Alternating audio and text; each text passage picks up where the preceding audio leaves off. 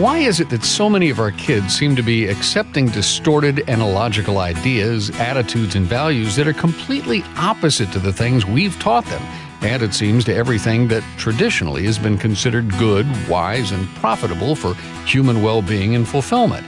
Well, today's kids are easily bored. Some would observe have become more and more superficial, more shameless, and self-absorbed.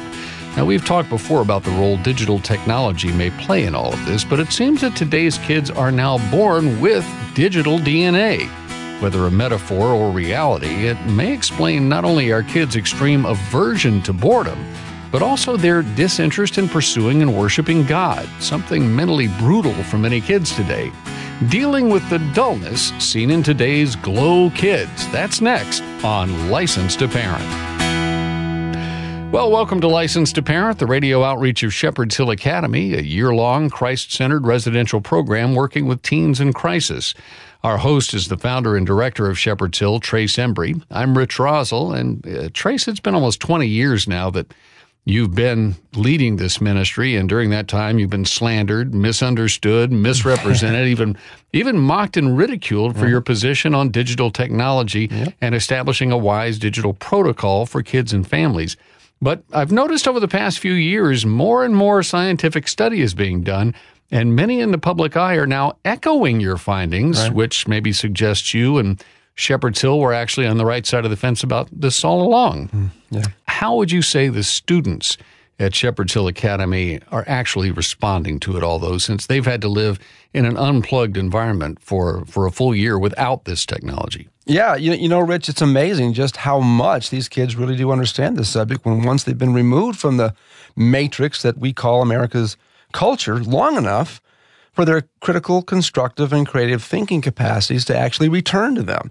And that's the beauty of the plasticity of their young brains. So these kids actually become, I'll call it woke, to the fact that they've truly been recovering from the trauma and drama of a life of slavery. They're finally seeing objective reality from that 35,000-foot perspective. But, you know, because while they were heavily engaged in this digital forest of negative cultural influence, they couldn't see the forest for all the digital and cultural trees. And like any addict, you know, it took an intervention, in this case, initiated by their parents.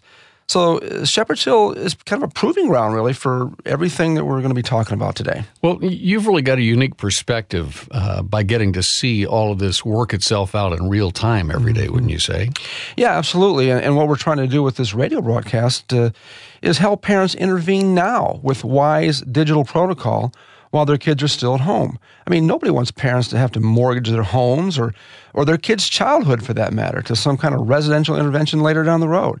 I'm convinced that, you know, generally speaking, the preeminent problem with today's kids is that adults have been complicit in making their kids' lives unnecessarily complicated. You know, today's kids are given way too many choices in life. Yeah. And you hear just the opposite in parenting circles, and many for which they have no equipping, nor the mature capacity to exercise adequate restraint or wisdom. And these are largely non-substantive issues that are mere distractions from the things that really matter in life. And they're not all bad things. There are just way too many of them. And nobody will make these kids whittle things down to a manageable few. Of course, a lot of these choices and decisions stem from the internet and other digital options and avenues. Millions of kids are dealing with a thing called FOMO, F-O-M-O, or fear of missing out. Yeah. Yet so much of it's worth missing out. But kids think because, you know, they're allowed that they can have it all, so they go for it. In fact, they're given most of it, often as a pacifier from their own parents. But having too many choices is a breeding ground for indecision, Rich, and unfulfilled expectations. It's the whole kid in the candy shop thing. Indecision and unfulfilled expectations can lead to anxiety. Anxiety can lead to depression. Depression can lead to a distorted view of reality, which includes a distorted view of self, which often leads to self-indulgence, which leads to self-loathing, addictions, anger, rage, self-harm, and worse. Rich, suicide is the second leading cause of death among our teens because they say they have no hope. That's the number one reason they give. In the richest nation on the planet, no less. You know, in the midst of it all, kids are then told how wonderful they are, all in an attempt to build up their self-esteem, you know, that failed experiment. So instead of helping, you know, all this does is compound the problem because when you're told how wonderful you are for feeling lousy about yourself and your self-indulgent life, where do you go from there? Especially after, every selfish pursuit has only left you empty. See, no one's shooting straight with these kids today. I mean, who's actually talking to them about dying to self, except for maybe mature Christians, and those are endangered species these days. I mean, no, we're too concerned about damaging their falsely fluffed self-esteem. We want to keep them smiling and satisfy their lust for immediate gratification. Why? Because we need the same thing. We want the same thing. So kids are made to feel good about acting bad. Yet deep down, kids know they're being pandered to and conned, and they resent it. And I know this because I see it all the time, and the kids will tell you this straight out of their own mouths. And I've said it before, I'll say it again. Do you really want a juvenile delinquent feeling good about being a juvenile delinquent? You see, Junior can only improve his genuine feelings about himself to the degree that his personal character genuinely improves. And now he's got something genuinely good to feel genuinely good about. Well, Trace, we have asked Dr. Nicholas Kardaras to join us once again in this conversation. Dr. Kardaras is a psychologist, a best-selling author, internationally renowned speaker, a professor, and an expert on mental health, addiction, and the impacts of our digital age. He's also developed clinical treatment programs all over the country. He's the founder and chief clinical officer at Maui Recovery in Hawaii, also at Omega Recovery in Austin, Texas, and the Launch House in New York. His books include Glow Kids, available from St. Martin's Press, and How Plato and Pythagoras Can Save Your Life from Canary. He is a frequent contributor to Psychology Today and Fox News. He's appeared on the CBS Evening News, NPR, Good Day New York, and, as I mentioned, is a repeat guest here on Licensed to Parent. By the way, in his clinical work with teens, Dr. Kardaras has worked with over 1,000 teens in the last 15 years, and he discovered, as you were just saying, that many were suffering from genuine psychiatric disorders such as anxiety, depression, even psychosis-like symptoms as a result of screen dependence. Ever heard that before? Never. Dr. Kardaras began to understand that this new digital drug, as he calls it, is just another variation of addiction and escape for young people. By the way, I should mention, he advises parents to delay immersive and interactive screen exposure until the child is at least 10 years old. And he makes a great point about this. It's much more effective to limit that screen time than to try to treat screen addiction once it has developed. Amen. Dr. Kardaras, welcome back to Licensed to Parent. It's great to be here. Thanks for having me. It's been maybe a year or two since we last talked. What are some major developments or discoveries pertaining to the digital world, good or bad, that parents need to be aware of since your book first came out?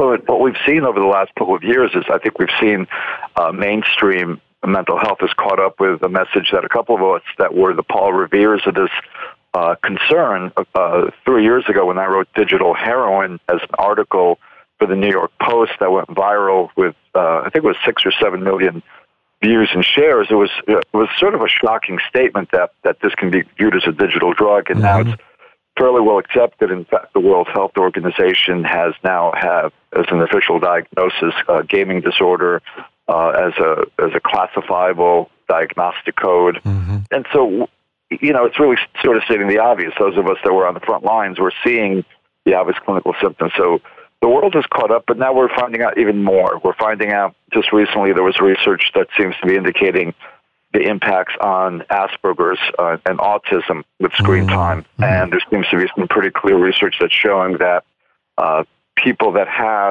are on the spectrum, can it be, in fact, the one researcher, and there were a European researcher, they were beginning to call it digital autism, and that is autism itself a developmental impact, because we know that autism is a social deficit where people can't read social cues and that they have these developmental problems.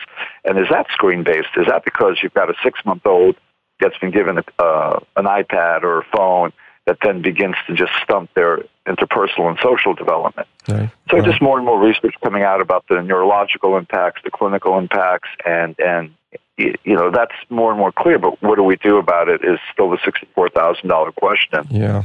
Is there any indication, do you think the science will be out, or is it already out, that maybe some of this Asperger's and autism stuff, maybe from a Gen Xer or a millennial, could give birth to a kid where maybe there's something Asperger's on the spectrum wise that's could it possibly be in their DNA, in their offspring? Or is that just too Orwellian?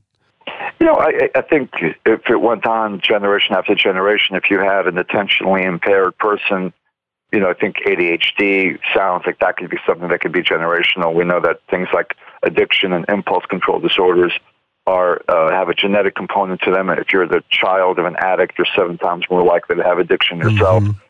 So potentially, but to me, it seems makes a lot of sense that if you take a newborn or an infant that's a couple of months old and you drop something that's so hyper immersive, you're going to stunt their interpersonal development. Definitely. You're going to create the soup for having something potentially like Asperger's, right. and that's really what we're seeing. And I love what you were talking about before about the FOMO and the fear of missing out, and we're creating really a much more self-absorbed rather than a self-reflective culture, right. Because a lot of the work that I try to do now is really based around character development, yes. self-reflection rather than self-absorption, because we're essentially predisposing a whole generation for impulsivity, instant gratification, shallow swimming at the shallow end of the pool in terms of their mental reflection. Right. We have kids now. A lot of the most recent research, there's 2 pretty large longitudinal studies that show that one of the unintended educational consequences of screen time is it's really dampened students' love of reading. Yeah. And so if you're a screen kid, your love of reading significantly goes down. And the research shows that one of the biggest predictors of long-term success in life is love of reading. Mm-hmm. And so if we've brought this Trojan horse into the classroom under the false premise of educational, and we're seeing that, in fact, what it's doing is it's destroying the love of reading, because kids on screens, by the research, do not enjoy reading as much. And if reading is the single best predictor of success, we're doing the opposite. Exactly. We're undermining kids' success. We're taking away their love of reading. We're taking away their ability to critically think, because kids aren't, deep reading and analytical thinking.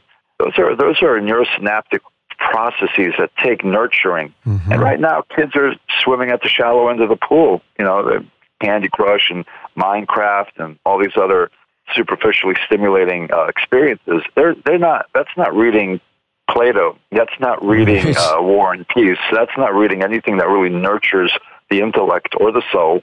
And another byproduct of all this is that the kids don't really experience gratitude.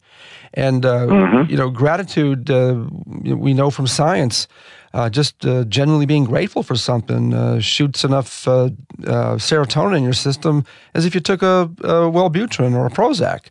And so you can really regulate your own mental health to some degree by just being grateful.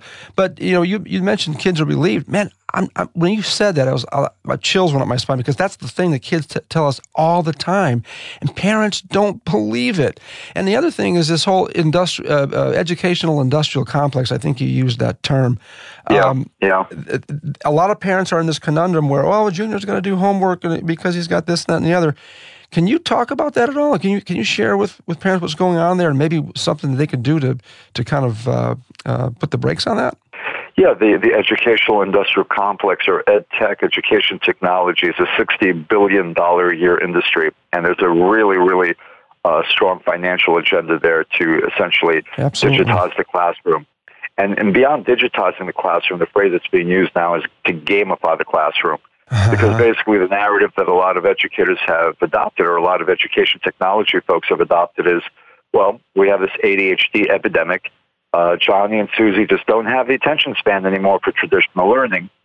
So now we've got to add the bells and whistles, right, which are, because, it's such a vicious cycle. The bells and whistles are what are creating the attentional deficit. Exactly. And now, because there's an attentional deficit, we got to add more bells and whistles to engage Johnny and Susie. Yeah. And so now there's all sorts of educational content, math, science, history, that are in game format. Right. And what the research shows is that if a child is playing an ostensible education game, they are not focusing on the content. They're focusing on point acquisition. Yeah. That's been clearly shown. So I could be playing an educational game, and, I as the educator, I'm rationalizing that, it's a game that's helping make this content fun. but the child isn't focusing on the content. And that gets missed by a lot of educators. And the bigger issue is that there's been no research, not one single study that shows that technology in the classroom increases educational outcomes. And yet, without one stitch of evidence, most schools have gone all in on tech under the false narrative that's been sold to us by the tech companies. It's the way that Big Pharma has co-opted a lot of primary care positions. And they got lobbyists to keep the ball rolling, too. But future employers aren't going to provide an atmosphere of fun and games necessarily, and that's going to be the downfall. But they're saying that nursery rhymes. Kids learn to nursery rhymes and learn how to read and things like that. And now these kids are learning to rap beats, and of course that's a whole nother program, actually. But, there's a reason that, because one of the things that kids say to me is, I can't do my homework without headphones. Listen to this. I'm thinking, all right, you're addicted right there. There's a reason libraries were quiet, right? Because the brain learns better in that kind of environment. So what we don't want to believe as a people in America is that the entire nation is anhedonic and going at life with one hand behind their back simply by the degree of stimuli. So it's systemic to who we are as Americans. We've got to take a quick break here. Dr. Kardaras, when we come back, though, we talked at the beginning of the program about the addictive nature of these devices, and we've been talking so far about the danger of them. But I'd like us to turn the corner when we come back and look at the actual addiction side of this. I loved your comment that it's a lot better to curb their use now than to try to get them through an addiction program later. This is Licensed to Parent, the radio outreach of Shepherd's Hill Academy. Our guest today, Dr. Nicholas Kardaras, and we're talking about a concept that he discusses in full in his book, Glow Kids. We'll tell you how to get that, and we'll find out more when we return. This is Licensed to Parent. Remember back in the late 80s and early 90s as the internet hit the scene? The information superhighway? We had great hopes that this new knowledge economy would make our teens more aware, diversify their tastes, and improve their verbal skills. But the enlightenment didn't happen. Technology has had the opposite effect. What once promised great hope for the future is now used to indulge in diversions. The Dumbest Generation by Mark Bauerlein, subtitled How the Digital Age Stupefies Young Americans and Jeopardizes Our Future, or Don't Trust Anyone Under 30, presents a portrait of the young American mind at this critical juncture, revealing the true cost of the digital age and our last chance to fix it. The Dumbest Generation by Mark Bauerlein, available in the store at licensedtoparent.org. Proceeds benefit the Shepherd's Hill Academy Scholarship Fund. Teen rebellion, depression, addiction, rage, cutting, and suicide are destroying our families today. But there is a way out. Shepherd's Hill Academy offers a 12-month, Christ-centered nonprofit residential program where kids are being transformed with a biblical worldview and often medication-free. Christian apologist Ravi Zacharias is just one of many Christian leaders who understands what's happening at Shepherd's Hill Academy. It really is such an honor to come alongside Shepherd's Hill Ministries and Licensed to Parent to rescue those who have been seduced along the way. I cannot gainsay how important this is, and to get behind a ministry like this, one will find the rewards to be extremely powerful in changing society. Get the help you need at Shepherd's Hill Academy. Go to helpmytroubledteen.org. helpmytroubledteen.org.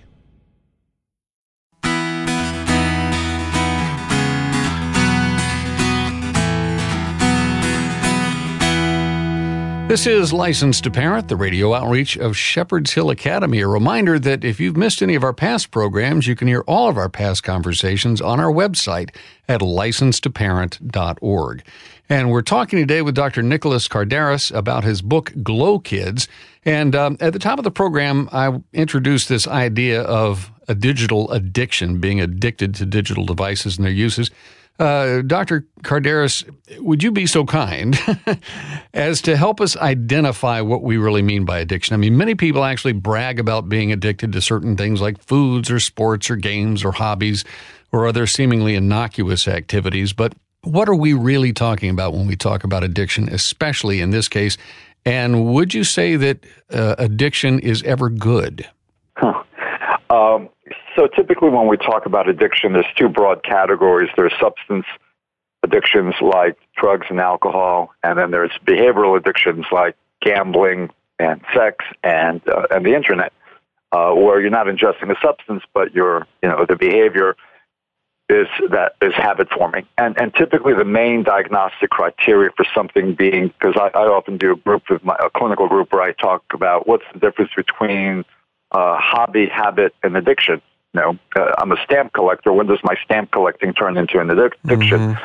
And so the main diagnostic feature of addiction is that you compulsively engage in the behavior or in ingesting the substances in a way that's maladaptive for your life. You're beginning to really destruct or do damage to your life. So that means your social functioning begins to deteriorate, your schooling begins to deteriorate, you have adverse impacts in perhaps your health. Your life starts getting smaller and smaller, and you're really hurting yourself, and yet you still compulsively engage in that behavior or that substance taking. So that's what we talk about. And what it is on the neurological level, it's a dopaminergic response. It's people who, when they experience the experience of dopamine, and typically when somebody engages in something that's dopamine activating, whether it's taking a substance or experiencing something that feels good, their brain chases that dopamine response compulsively. And there are some people that are more predisposed to that compulsive chase than others. There's been a lot of research that shows that there's some genetic aspects here. There's some developmental or trauma-based aspects. People who have experienced trauma in childhood are wired more for compulsive and, let's call it escapist behavior. So, yeah, there are people that are wired more for addiction, and then there are experiences that lend themselves more to habit forming. And so that's the whole game here, no pun intended. The industry, the technology, gaming industry, social media industry, they have made the playing field unlevel. They have consciously created habit-forming experiences by design. No doubt. They've created dopamine-activating experiences by design. They've embedded into their platforms really subtle and not so subtle behavioral modification techniques to get people hooked and to get them hooked young so you can be a lifetime consumer of their products, essentially. What are some things that parents can do to wisely intervene at home with juniors? Kind of maybe it's not a full-blown addiction. Maybe it is. Maybe they're just abusing it. Any ideas that parents can implement that might make it a little easier for them to step in? Yeah, to not give in early, to not raise the white flag with a shrug of the shoulders and say, well, it's just the way kids are today. Let's give my 5-year-old the tablet. That's just the way things are. Yeah. To really fight the tide, because we know the most tech-cautious parents are in the tech industry. They know how powerful and destructive these devices can be on children. So prevention is worth a pound of cure, because, I was just dealing with a pretty affluent and educated family last week whose son has crossed over into a pretty serious tech addiction, and it's so difficult to unring that bell. So prevention is really the key. And part of prevention isn't just taking away screens. Part of prevention is character development. Right. Character development is so missing, especially in public school systems. There's no teaching of civics, morality, virtue, any of the, let's call them either Christian or ancient philosophical. I'll go as far as ancient Greek, because I've written a book about Greek philosophy, which really informed people's values, a deeper sense of meaning. If you can instill those kinds of character-building traits in elementary school kids, then that goes a long way to immunize against screen time, in addition to, of course, other healthy recreational activities like sports and music and family time. So right now, all these kids are being alone together. They're being atomized. Kids aren't playing baseball anymore because they'd rather be indoors. Too boring. Playing World of Warcraft. Right. And that's what's chipping away. That's what's chipping away at the whole society right now. You're basically saying you don't just take something away, find something to replace it with. I mean, exactly. I was about to say, I had a psychologist friend of mine years back who was doing family counseling, and he made that very point, Trace, and that is when you tell a child, don't do this, what options are you giving him or her? Right, Instead, exactly. say, okay, Junior, Just put a big void in their life. let's come over here and do this. So speak to that a little bit about finding better alternatives for our kids. Well, even when parents want to do, let's call it a digital detox, and they want to take away screen time for a few weeks. So rather than telling your child, I'm going to take away your computer for 4 weeks, hey, I signed you up for a great camp. There's a great camp that's doing A, B, and C.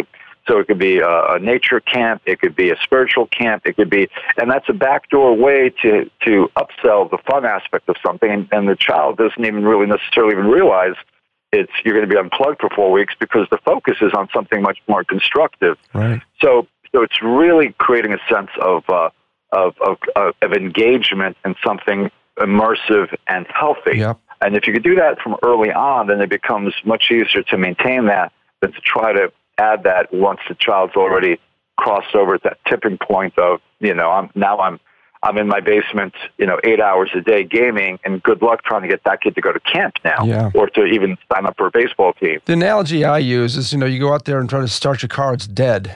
What do you got to do? You jumpstart it, and you got to do the same thing with kids with other activities. And yes, parents, that's exactly what it means. It means make them do something, and they'll acquire an appetite down the line for something they actually like. But you can't just sit back and expect them to move in it. You might have to actually, make an intentional step to say, this is what we're doing today. Well, thanks to our guest on Licensed to Parent, Dr. Nicholas Kardaras, the Chief Clinical Officer of Maui Recovery in Hawaii, Omega Recovery in Austin, Texas, and a Launch House in New York. We mentioned the two books, How Plato and Pythagoras Can Save Your Life, and Glow Kids. There are more. You can learn more about his work at Dr. Kardaras, that's DrKardaras, drkardaras.com. And again, find his books wherever you buy books. Dr. Kardaras, thanks so much. We appreciate your time today. Yes, sir. Thank you much. Thank you, gentlemen. I appreciate it. Thank you.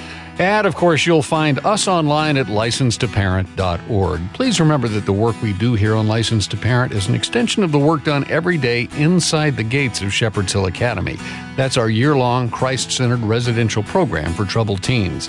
Now, it's our goal to export some of what we've learned so that you can be more intentional as a parent and, with God's help, avoid the need for a residential program for one of your kids.